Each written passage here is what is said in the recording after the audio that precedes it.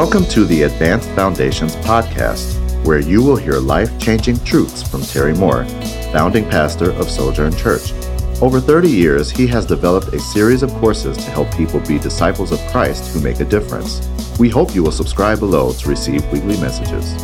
Cross is the Key is a 6-part series of messages that are about 25 minutes in length to help the listener get a deeper understanding of everything Jesus paid for through his death, burial, and resurrection to his heavenly throne. Welcome to Cross is the Key, Session 4.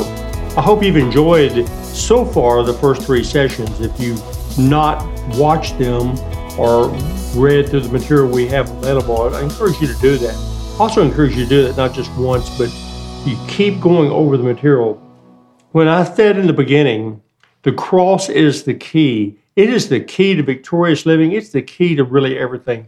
Understanding what Jesus did for us through the cross is absolutely paramount for us to experience his presence and to walk in this world and to live the way God wants us to live. When I talk about the cross, just to remind everybody, I'm not talking about just the crucifixion. I'm talking about everything that occurred to Jesus, going through the persecution he did, the flogging that he received, obviously the cross, the crucifixion there on Calvary, the death, burial, and resurrection. So I'm not talking about just one event here. I'm talking about everything that he went through for us. Remember, 1 Corinthians 1:18, it says the message or the word of the cross, it's foolishness to those who are perishing. It does not make any sense at all that our hero would go to a cross and die. It just makes no sense at all. But for those of us who are being saved, it's the power of God. So we must understand that this is the message of the cross. And what I want to do in this session, I really want to talk about the victory of the cross. I'm going to go at this from different angles because it's so very important for us to realize that it was the greatest victory that there will ever be. I'm looking forward to the return of the Lord. I don't know when he's going to come back.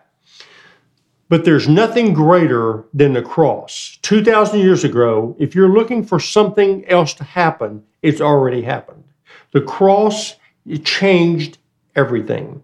It made available everything for us. And through the cross, really, we've got life, we have abundant life, and we can live in victory.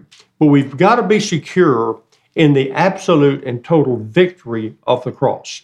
Because a lot of times what happens is that we go through life and we go through circumstances and we go through situations and it's like, oh my gosh, I thought Jesus won. I thought he paid for us to be free. Well, he did pay for us to be free. He paid for us, but it's not problem free. It's not where there's not problems. He fixed it so that we could represent him on earth. But the cross is crucial to understanding the absolute victory of the cross. Say again, the greatest victory of all time. Now, just a couple of references here to begin today. In John 12, he's talking to his disciples and he's telling them what's getting ready to happen. And the Father speaks from heaven and says that he is glorified in Jesus. But Jesus makes a statement here. This is chapter 12, verse 31. Now is the judgment of this world. Now the ruler of this world will be cast out. This is before he went to the cross. So Jesus understood that part of his assignment was to defeat the enemy.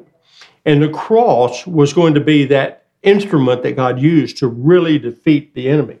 This is John 16. Now, this is a little bit further over. He's explaining to them what's getting ready to happen.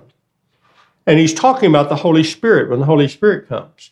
He says, when he comes, he will convict the world of sin and of judgment and of righteousness because they don't believe in me, of righteousness because I go to the Father, you see me no more, and judgment because the ruler of this world is judged.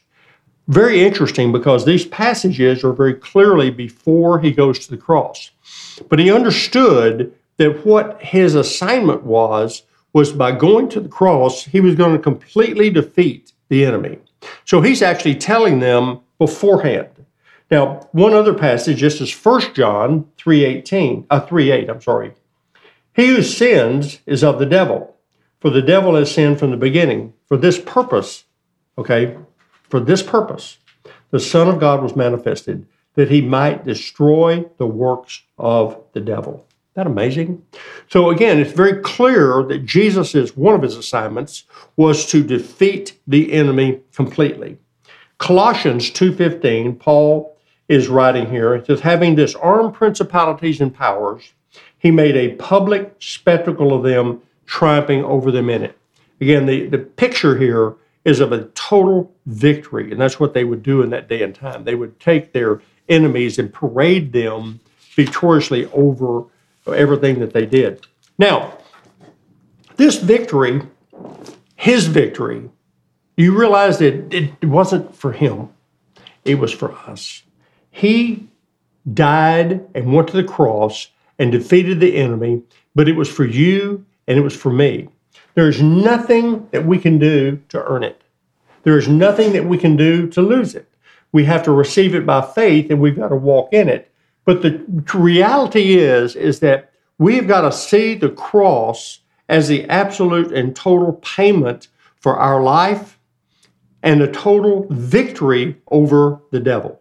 The total victory over really sin, the flesh, we're going to talk about that in these next sessions, over everything, he overcame everything. This is Colossians 1:13. It says, he has delivered us from the power of darkness and conveyed us in the kingdom of the Son of his love. Now, let me point out a couple of words. We're going to look at this in just a moment. The word is translated the power of darkness. That word is exousia, which is actually mostly translated authority. So what Paul is saying here, he has delivered us. He's taken us out of the kingdom of darkness. That's why we need to be born again, because we're in darkness. We are lost and we cannot save ourselves. So God, Jesus, literally delivered us out of this, of darkness, and he transferred us over into the kingdom of his love, of the Son of his love. Please hear me again. This is the work that God has done.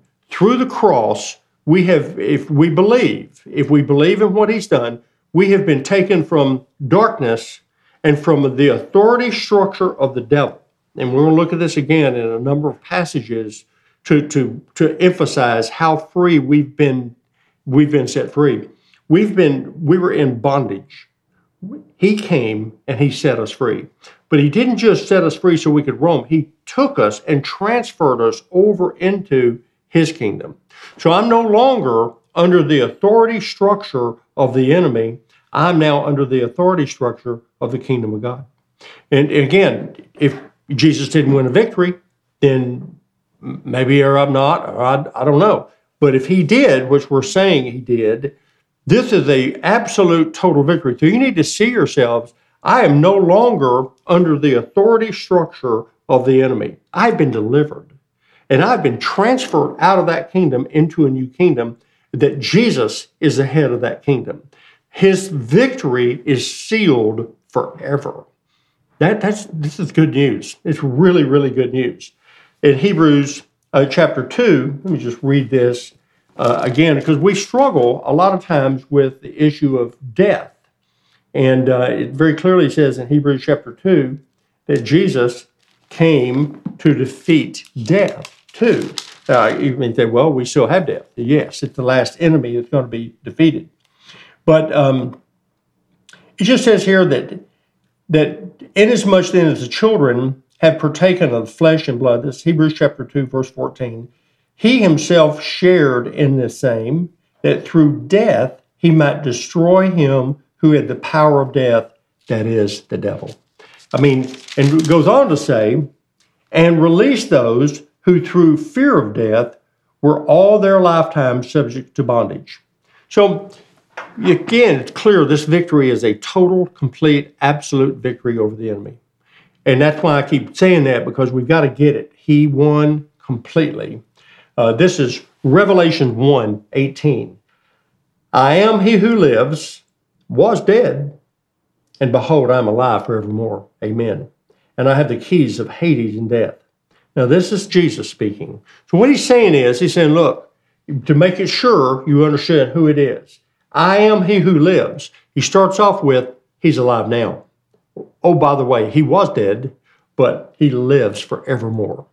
Because he lives forevermore, we're going to look at that again, why that's so very important. But what he says is, look, I got the keys to death and Hades in my hand. He has it all.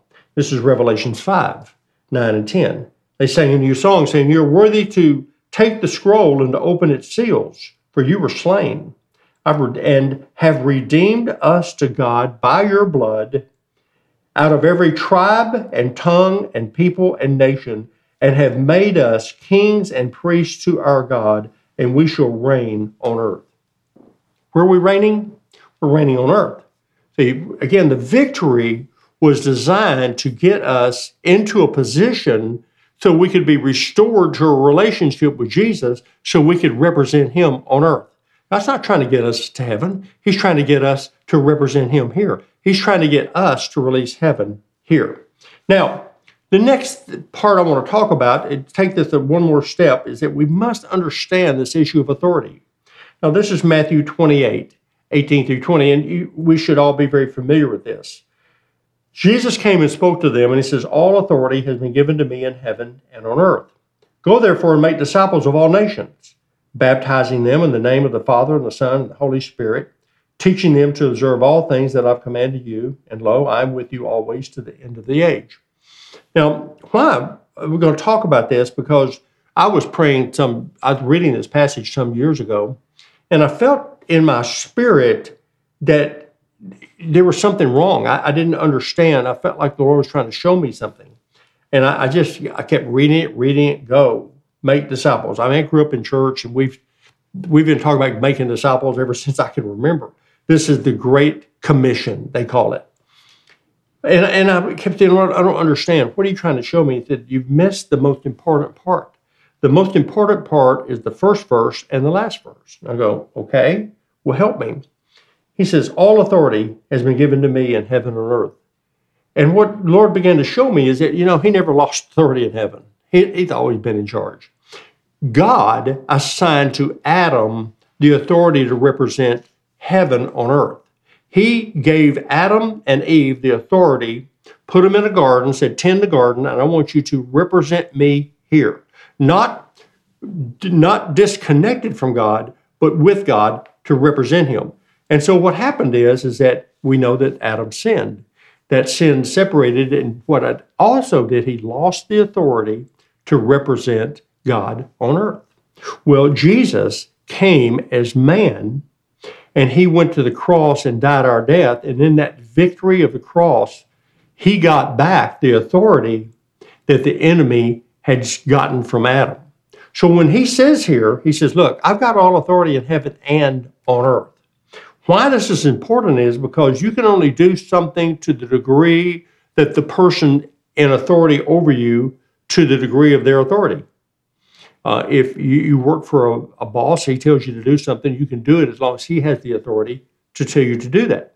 So your authority is always limited to the person or persons that are giving you authority to do something. God says, it's all mine. I have it all authority in heaven and earth. Therefore, go. So we have been commissioned to go by he who has all authority. So we can certainly go. And then he said the last verse too, he goes, I'm with you always to the end of the age. So he who has all authority is saying, I want you to go represent me. I want you to represent me on earth. And oh, by the way, I'm going to be with you always. Isn't that amazing? Now this authority, what's it given to us for? Well, it's given to us to represent him. It's given for us to operate in a way that he wants us to release his will and his rule and reign on earth. This is Luke 10. Now this is every disciple Jesus sent out, he gave them authority to represent him. Now these are the 70. And he said, the 70 returned with joy, saying, Lord, even the demons are subject to us in your name. He said to them, I saw Satan fall like lightning from heaven. Behold, I give you the authority to trample on serpents and scorpions and over the power of the enemy, and nothing shall by any means hurt you. Nevertheless, do not rejoice in that spirits are subject to you, but rather rejoice that your names are written in heaven. Very interesting terminology here. What he says here, I have given you authority to trample on serpents and scorpions, a clear reference to the enemy. The enemy bites and stings with poison. And it says that I've given you authority over all the power of the enemy. Now, he didn't say the enemy doesn't have power. What he's saying is that my authority trumps the devil's power. My authority, even though the devil is still roaming around like a roaring lion, his absolute authority trumps his power. So, and of course, we have power too by the power of the Spirit. That's why he said, don't leave until you're endued with power upon high. So the point is that it's very clear that his authority trumps anything that the devil can bring. This is Revelations 12, verse 10 and 11. It says, I heard a loud voice in heaven saying, now salvation and strength and the kingdom of our God and the power of his Christ have come. Again, the word power is translated, but the word is exousia, which is typically translated authority. So it says salvation, strength, and the kingdom of our God, and the authority, literally, of his Christ have come. For the accuser of the brethren who accused them before our God day and night has been cast down, and they overcame him by the blood of the Lamb, the word of their testimony, and they did not love their lives unto death. So this is what God is wanting us to recognize, is that, listen, he has all authority. He has always been in charge. And how do we exercise that authority? Well, if you'll remember last session, or well, actually it's the second session, I talked about the young man stage. It says you've strong in the Lord and in the word of God, and you've overcome the wicked one. So the only way that we really live in this victory is through the word of God. It's the word that never changes. It's the word. Jesus is the word. So it's the word is the sword of our spirit, and it's the victory that we use. So you've got to live by the word of God. So why is it hard for us to walk in victory? I mean, the truth is that very clearly Jesus won the victory. He overcame the devil. He defeated the devil. Judgment. He's been judged, and everything we've looked at all that. Jesus has all authority. So here's the key thing to remember. Even though Jesus completely defeated the enemy, he didn't destroy the enemy. This is a passage in 1 Peter 5:8, one of the very first passages that I remember God ever speaking to me. It says, be sober, be vigilant, because your adversary, the devil, walks about like a roaring lion, seeking whom he may devour. I thought, okay, he's your problem, God, but not my problem. But see, the real issue is that even in the big scheme of things, even the devil himself serves the purposes of God. And so God is absolutely in charge. Jesus has defeated the enemy completely. All authority is in Jesus, but he didn't destroy the devil. So the devil's still here roaming around and causing all kinds of havoc and all kinds of problems in our lives and in the world's life. So the bottom line is that the enemy, what does he do? Why is it hard for us to walk in victory? Because he is a deceiver and he's a liar. Now remember, John 10:10 says the thief comes not except to steal, to kill, and destroy. But I've come that you might have life, might have it more abundant. That's the picture. The enemy is doing everything possible to steal, kill, and destroy. And this is what he wants to do. He wants to talk you out of the victory that Jesus has already paid for. He wants to try to get you to believe that you can't overcome, that Jesus has not overcome, that Jesus doesn't love you, that he doesn't care about you, that you're powerless to overcome and to live in victory. That's the lies from the enemy, but that's all he's trying to do. He's always trying to lie, always trying to get you to believe a lie. Because John 8 says, if you abide in my word, you're my disciples, and you'll know the truth, and truth will make you free. If the truth, which is not just black ink on white pages, it's a person. If the truth makes you free, a lie will keep you in bondage. So that's what the enemy does. He works in deception. He works messing with your mind. He's trying to get you to get offended. He's trying to get you to get your eyes off Jesus. Get your eyes off the absolute and total victory of the cross. That's why I keep saying the cross is the key. When you understand that that is the absolute sign of the total victory of Jesus, you wait a minute. When I get off, I got to go back to the cross and go, wait a minute, it's been paid for. I mean, you demonstrated love by going to the cross and dying for me. You have done everything possible to secure the victory and, of course, being raised from the dead and living forevermore. So it's so very important. Ephesians 6:10 says, finally, my brethren, be strong in the Lord and the power of his might. Why? Because the enemy is constantly coming against us. He's constantly trying to mess with us, and we've got to have to put on the armor of God, and we have to recognize that what does he do? He messes with your mind. Now, we're going to look at this passage not only right now, but we'll look at it again in another session. Romans 8:6. You need to become very familiar with this. To be carnally minded is death, but to be spiritually minded is life and peace. Now, it's just real simple. And I think sometimes we make things complicated. God says, no, it's simple. Your mind is under your control. But if you set your mind on the things of the flesh or carnally thinking, which means on your problems and circumstances and hurts and pain and all those issues of negative issues in life, it's going to produce death. Any modern medical psychology or anything will tell you that the way that you think is going to direct your life.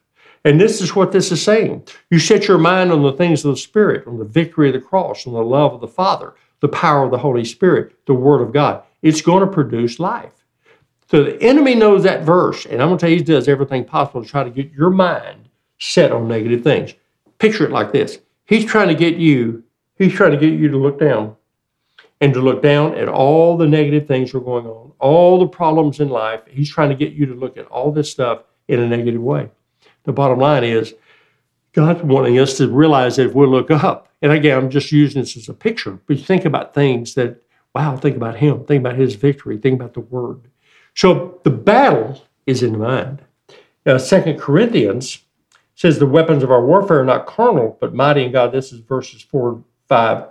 For pulling down strongholds, casting down arguments, every high thing against the knowledge of God, bringing every thought captive to the obedience of Christ. You can't do that unless you understand how to use, it says weapons, plural. The primary weapon is the Word of God. That Word, if it's prayer, that's a weapon. The worship is a weapon. Praise is a weapon. But all of it still has to be based on the Word. And so once you understand the power of the Word, that is your primary weapon to battle the enemy.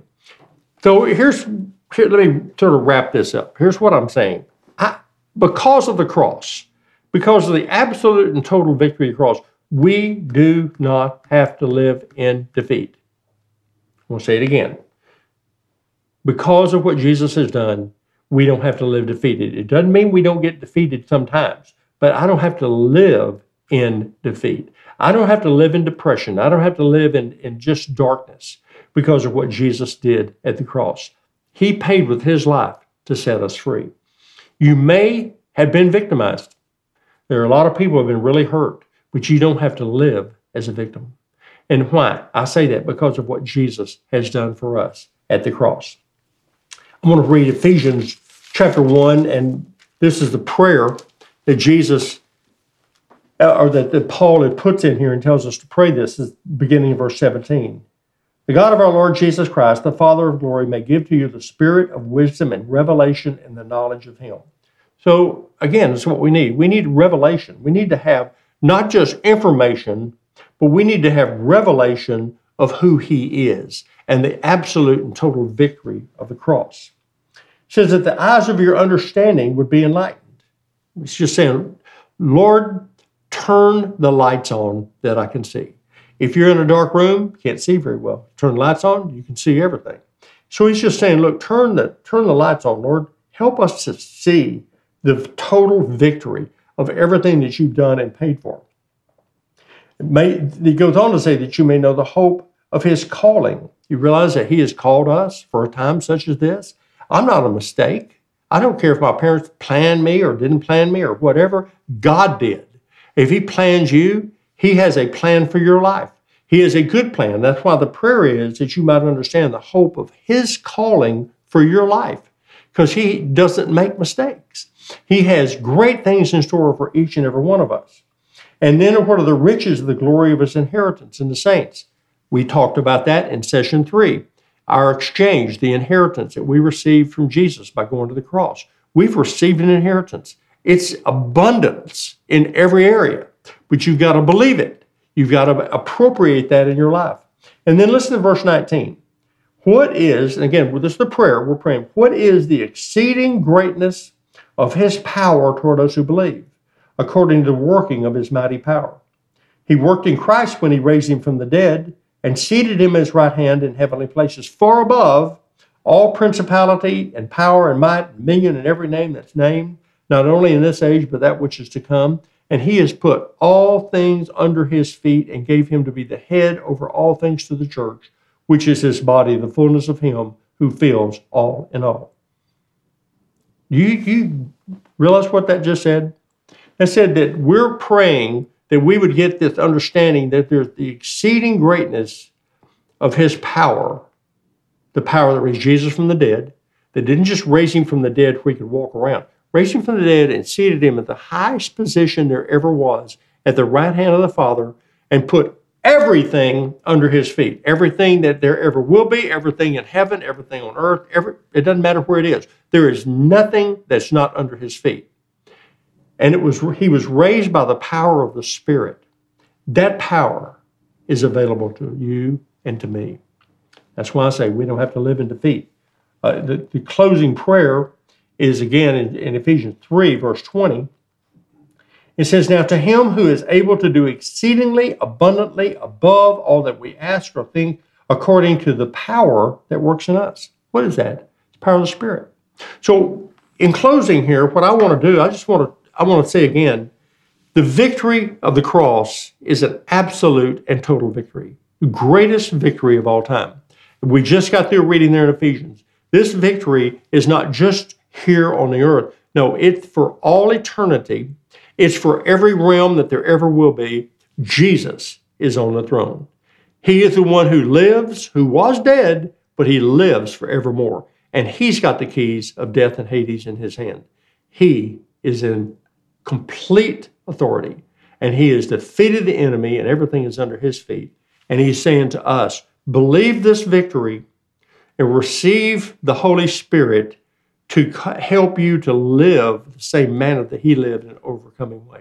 So I want to pray for us. I want to pray that God will really make this so real to us. Father, we love you and bless you. We thank you for the victory of the cross. And I'm praying, Lord, that you would help us to not only just know about it, but to walk in the total victory that you paid for. We thank you, Lord Jesus, that you absolutely defeated the enemy and you made a public display of him, having triumphed over him. I pray, Lord, that you'd help us to understand you have all authority in heaven and earth. You have the keys of death and Hades. It's you who died, but has been raised from the dead and lives forevermore. So help us to understand the victory is not just a ticket to heaven, but it's a victory for us to live here on earth. So I pray for everybody that's watching this.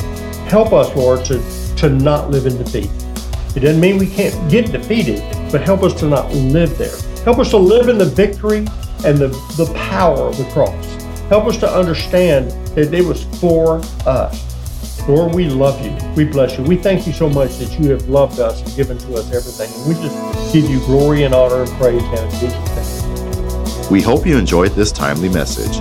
Pastor Terry and Susan Moore had a life-changing encounter with the Lord in August of 1982. They opened their home to a Bible study, which turned into a church now located in Carrollton, Texas. They have never been the same and hope that you encounter Christ in a real way. For more, connect to jterrymore.org.